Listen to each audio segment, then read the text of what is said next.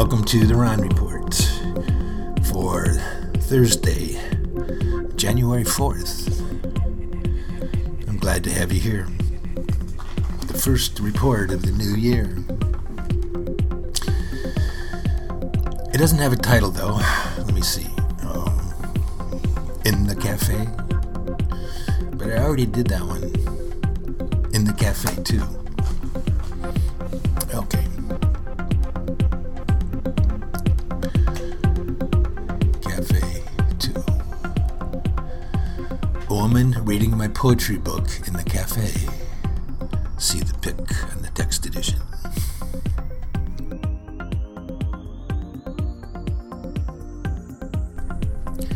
She was writing in her notebook, so I spoke to her and asked her if she was writing poetry. She said no, she was writing reflections. To take it to a deeper level, her understanding of herself and stuff.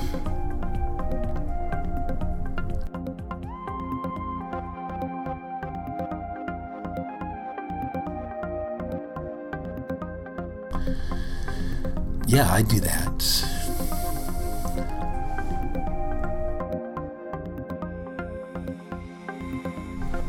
If someone is reading a book, I'll walk up to them and ask what they're reading. Sincerely. Invariably, they will share their book with me, gladly. It's a thing I do in the cafe. Why not? It turns out we all want to share with each other.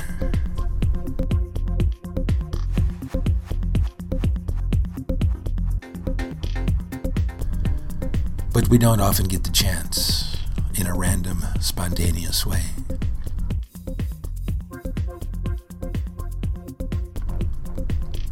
This woman was so super cool. I got a hug, too. I don't think she would mind that I took her picture. Aside from 5 cats and 2 raccoons, 1 possum and 10,000 fish, there is no one to talk to around my place, so I go to the cafe. There, people are gathered and sociable. They come to the cafe so they can be around people. Otherwise, they could stay home, close the curtains, and drink coffee. Much more cheaply.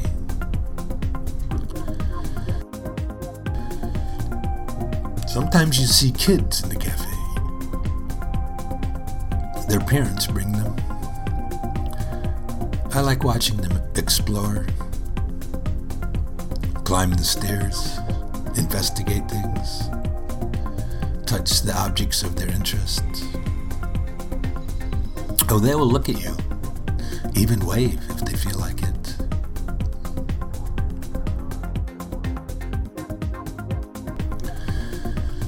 No kids here right now, just adults. Adults are okay.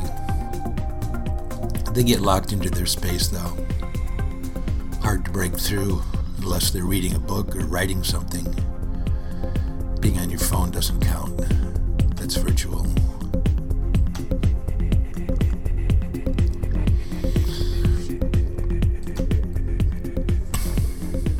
And of course, there's the din, the coming and going of indistinct conversation that you can't quite understand. The underlaying of the music. Somebody's playlist oozing out from the speakers mounted on the wall above the bar.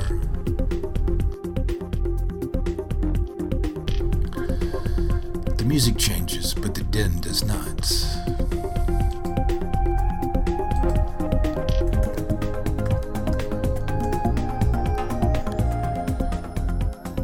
I wonder what would happen if I just went around and talked to everybody. Just barged in and said, "Hi, Happy New Year's." It all depends on the inflection in your voice, I think. That's what I've noticed. there is some subtle signal that says, "Hi, I'm playful and friendly." No hidden agenda here. And people pick up on it right away. I guess I won't do that, though. It would be too much like a politician. I'll just pick my targets carefully and move when the omens align. Yeah, omens, harbingers, indications, portents, premonitions. A sign sent by the gods indicating future events to come, or future events that might come. That's according to the dictionary on my phone.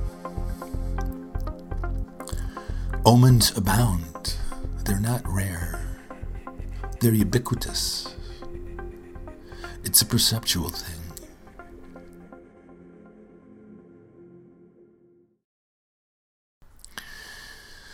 Well, the coast was clear, so I got a picture of my two favorite baristas. Well, two of my favorite baristas of all my favorite baristas. The omens were good, and I jumped in before any more customers got in the way.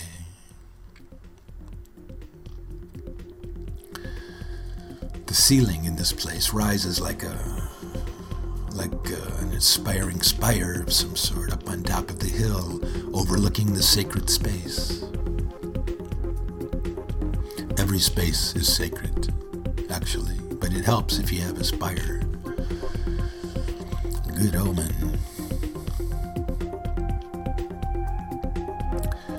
The music stops, and it's strangely quiet. This holiday day, the day after New Year's. Then it starts again, and the din fills in, emerges into the general auditory experience. Psht! And crash goes the cappuccino maker.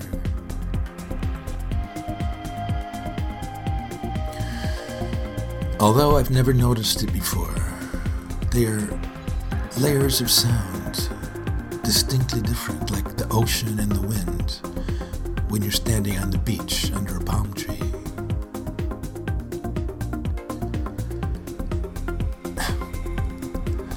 The visual field tapers off into the vanishing point, a zenith invisible and impossible to define, infinite, out there somewhere in the cloudy sky. I can't climb up there. I have to be content in my seat. Everything from side to side is intact. It's all part of the scene, being seen. It's a portent or an omen. It's telling me that I'm here. I'm a witness. I can't really tell what anybody else is saying.